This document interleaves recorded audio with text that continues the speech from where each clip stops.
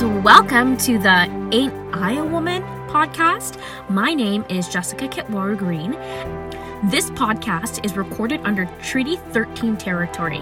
It will remain the traditional territory of many nations, including the Mississaugas of the Credit, the Anishinaabe, the Chippewa, the Haudenosaunee, and the Wendat peoples, and is now home to many First Nations, Inuit, Métis, and settler peoples. As a dish with one spoon agreement stipulates, all those who use this land must honor it, and we must protect it, and must always mutually act to share it. As part of this land acknowledgement, the Ain't I a Woman podcast acknowledges that Canada has been the site for state-sanctioned violence toward Indigenous communities for centuries as the result of colonialism, and also recognizes the multiplicity of violence stemming from added social identities such as gender, class, disability, citizenship status, sexuality, and language, just to name a few. As a mixed race, Indo and Afro-Caribbean woman, I bear witness and I bear victim to the relationship between the legacies of anti-Indigenous racism in Canada and the legacies of anti-Black racism in Canada, and sustain that the two struggles are inherently connected. This podcast works to undo the colonial and patriarchal legacies of discrimination, one episode at a time. I hope you will join me in this work. We're always better together.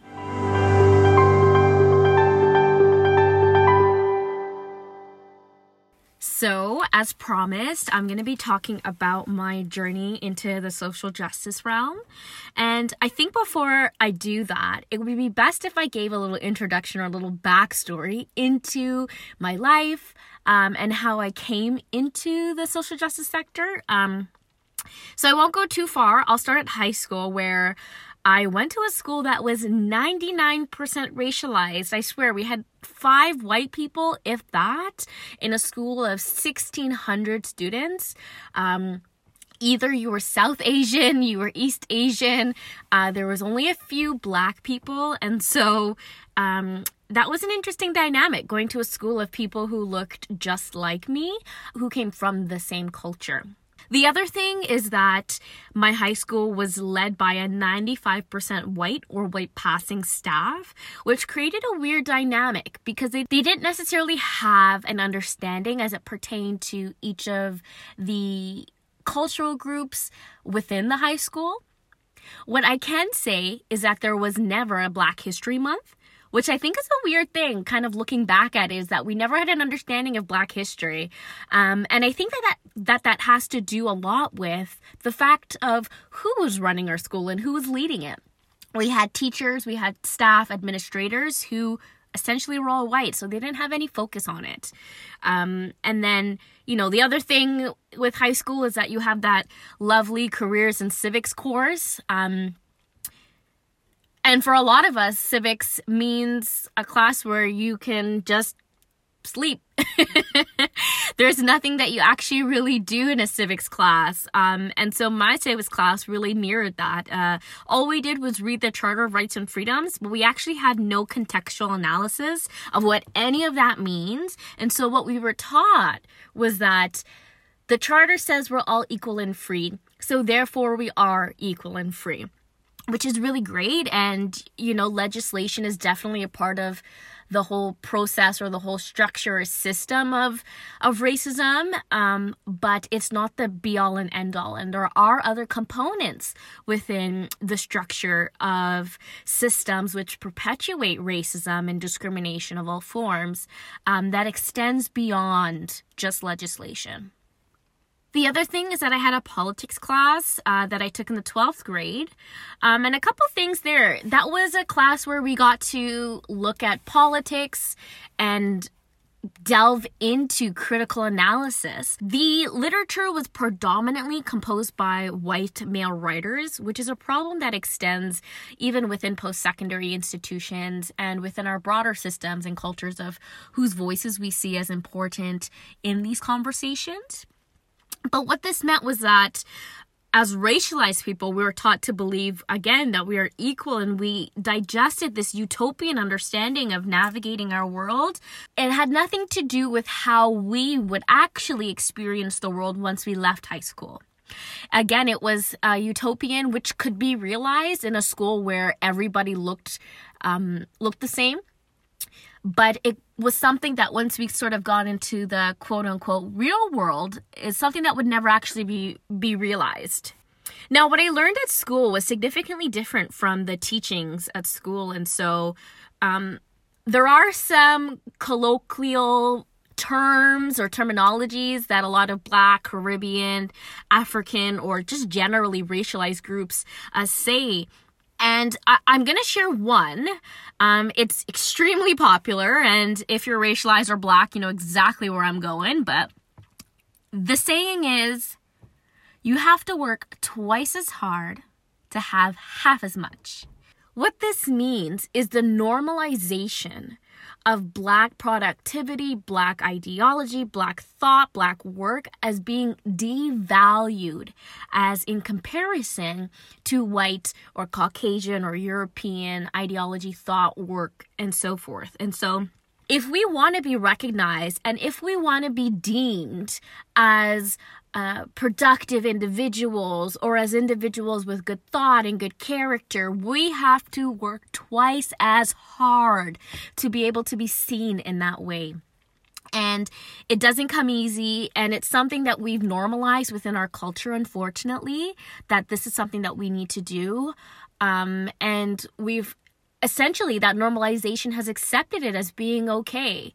But I don't think it's okay to work twice as hard, to have half as much as what white people have. And so there's, I think, a really stark contrast in what I was learning at home and what I was learning at school, where we have this ideology, yeah, we're all equal, we can all do the same thing, and like the world is great, no racism here in Canada, like cheers.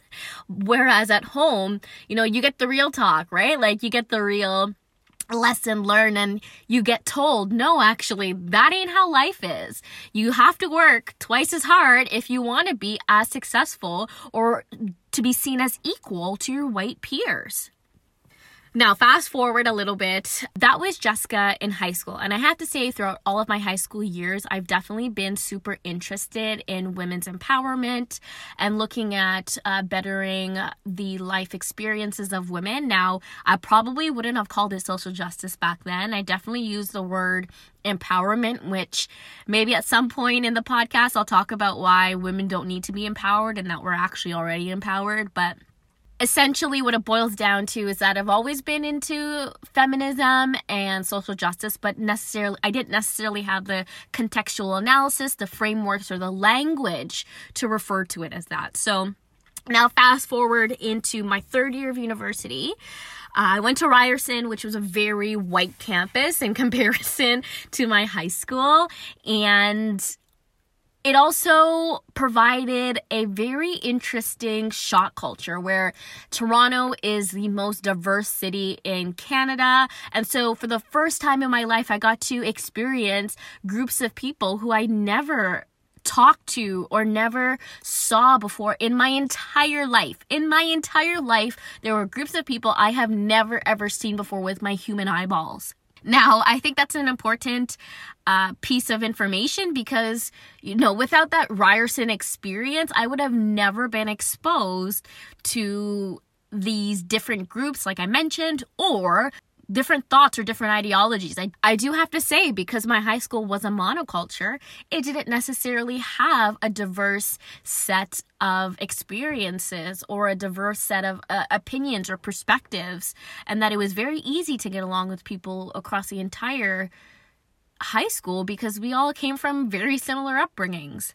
Now into third year of my university degree, I actually had two major learning experiences which shaped my understanding of social justice. So one was a course that was taught by an amazing professor on citizenship.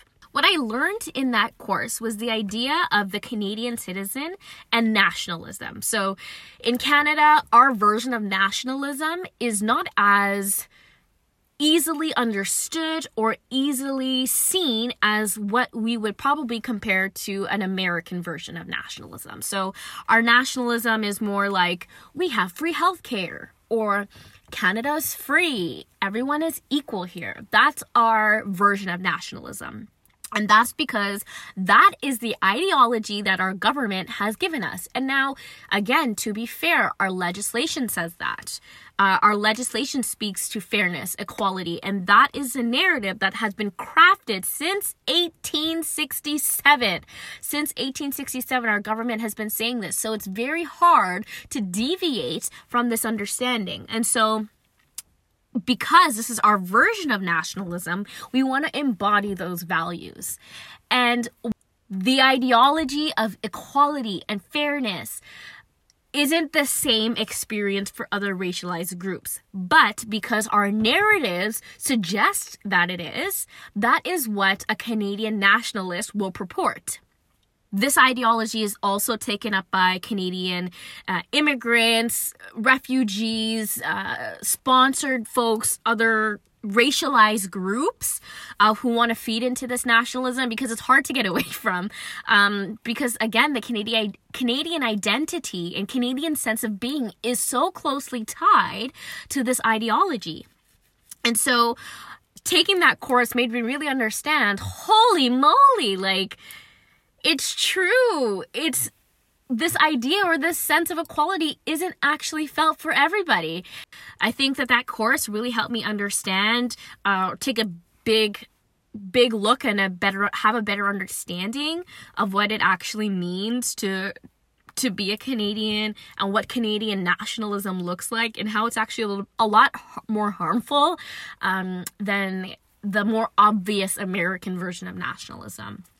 Now, the second thing that really shaped my understanding of social justice was working at the Center for Women and Trans People at the Ryerson Students' Union.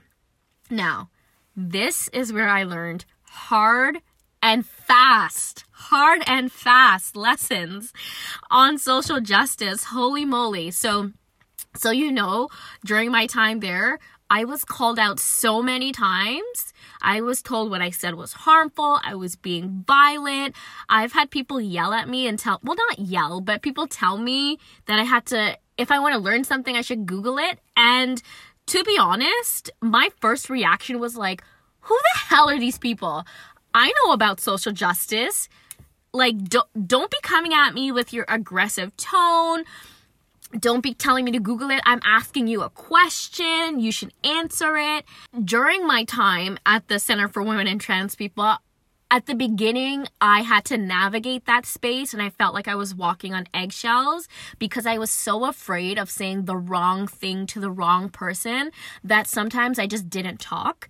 And it became exhausting to have to hold conversations with people who I know would be offended by things, and by things I didn't necessarily mean to offend them with. And that was a hard experience for me to go through, because I believe so deeply that I wasn't trying to harm somebody. I was just asking questions. I was being genuine, and I want to learn.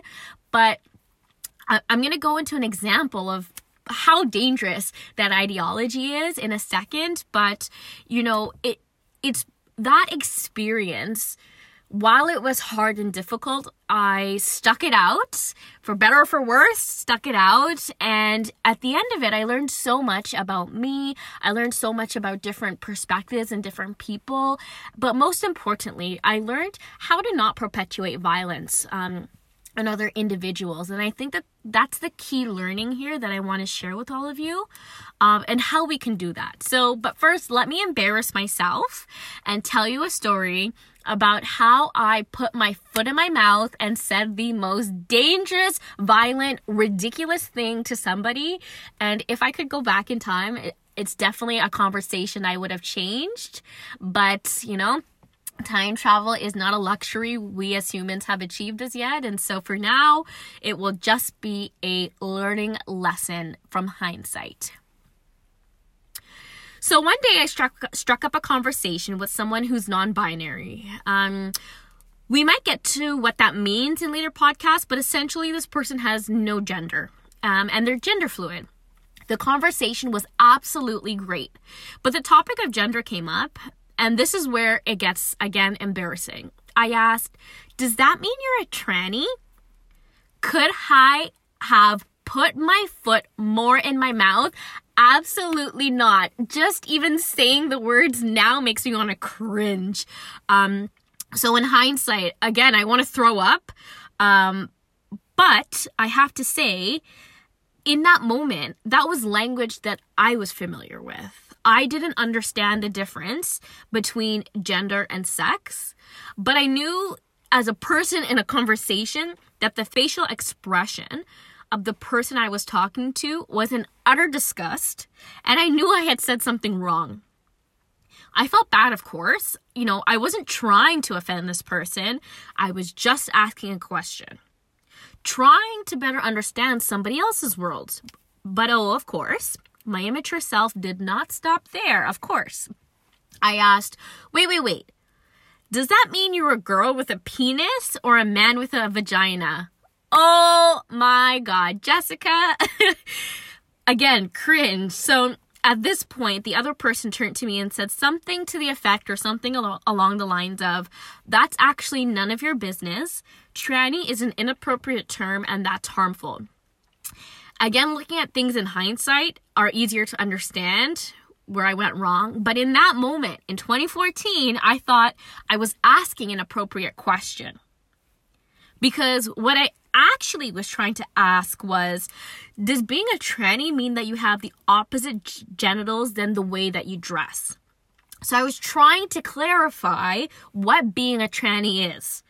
Maybe it seems like an honest mistake to some, maybe a communication to others, but at the end of the day, the most important thing is to educate yourself. And that is the lesson that I took from this extremely uncomfortable conversation. So, it's not the responsibility of marginalized groups to educate me on their issues. Now, again, Jessica in 2014 would have said, well, I was just asking a question. Why did they take it so personally? Or I was just trying to get a better understanding. That shouldn't have been the reaction. But what this does is center my feelings within the conversation instead of centering the feeling of someone else's experience. I'm sure we've all had moments where we just don't want to talk about it. We don't want to hear about it. We don't want to. I'm sure in life, aside from all the social justice politics, if you will, we've had moments where there are things we just don't want to talk about. We don't want to think about. We just want to forget. But in a conversation where I was a person that have never had to have dealt with the problems between gender and sex because of my own privilege, I think it's very unfair and truthfully weird to turn to someone and say, hey, it's your job to educate me on gender identity because you don't subscribe to society's gender binary. Jessica, no, check yourself at the door, girl. If I wanted to learn about gender identity, then damn it, learn about it on my own. Again, it was not the person to whom I was speaking to in that conversation, their role to explain what a tranny was, or the fact that tranny was an inappropriate term. I think it's more than enough for them to have called it out and said, that is a violent term, that is something that we don't say anymore. Educate yourself, and yes, it's none of my business. Despite me just trying to get a better understanding of what being a tranny was, because I had no idea. But again, it's not their responsibility to educate me. And so here's what I have to say, and here's the lesson, is that Google is your best friend when it comes to these issues. And so when you engage people who are different or who don't fit the status quo of being white, male, cisgendered, heterosexual, able-bodied, mid-aged, Protestant, whatever it is, if they don't fit that status quo and you have a question, don't ask the person who you're standing in front of. What you need to do is ask Google. Just in the same way that you use Google to find things or to find people or whatever, you can use Google to get a better understanding of social justice issues. Now, once you've done a little research and you still have questions, I think that that's an appropriate place for you to reach out to people who are open to having these questions. I think where it gets really dangerous is where we think that any and everybody is open to having these conversations with people at any time. And in a place where I, in that situation, may have felt like I needed this information instead of checking in with that person and seeing if they wanted to give it to me. And so I think it's important that if you do have questions, you seek out people who are willing to give you the answers for it. Now, circling back to my story about my 2 hard and fast lessons of school and learning about learning hard and fast through work, what I had to say was that, again, what my reaction could have been to people calling me out, people calling me dangerous, people saying that I needed to change my language was to have been defensive. I felt I had to defend what I said. I felt embarrassed. I claimed to be someone, again, who understood the issues impacting women, yet I'm clearly participating in the perpetuation of violence through language. And so what I could have responded with, and if I'm being frank, my knee-jerk or gut reaction was to say, you're being a little too politically correct. I thought it was annoying. What do you mean I have to change my language? What do you mean I have to change what I say? How can this one word be so harmful? Like, you need to get a grip. Stop being so sensitive. But what this actually means and what I'm actually doing by essentially negating what somebody's saying as being harmful, what this means is that I believe that saying insulting things to other people is okay and that you shouldn't have any consequences for those behaviors. And if you want to say something harmful to somebody, then you better expect that someone's gonna clock you and put you in your place and tell you what you're saying is harmful. You can't just say whatever you want and expect people to be like, yeah, this is great, this is not wrong. What we need to do is unpack the thought that politically correctness is a problem within society, where I say, no, politically correct just means you're saying something that's being mindful of other people's experiences. And being politically correct means you're saying things with the intention of using the right words. And so when I was being called out in these experiences as being hurtful and harmful and, saying the wrong things, what I did was hit up my best friend Google and I started researching the topic. What I did ask people who were calling me out is, what should I look for when I'm Googling? Are there specific search terms that I should be looking for? And when I did search things up, what I found was astonishing. And I have to say, it really helped me better understand my own critical analysis within my own work and my own understanding of the way in which I walk and experience the world. And so instead of trying to fight to maintain the status quo, what I did was I accepted that I could be different. I could be a better person, and I could create a better world around me just by understanding and listening to somebody else's perspective. So, the next time you hear someone fighting with you on being politically correct, feel free to tell them this story.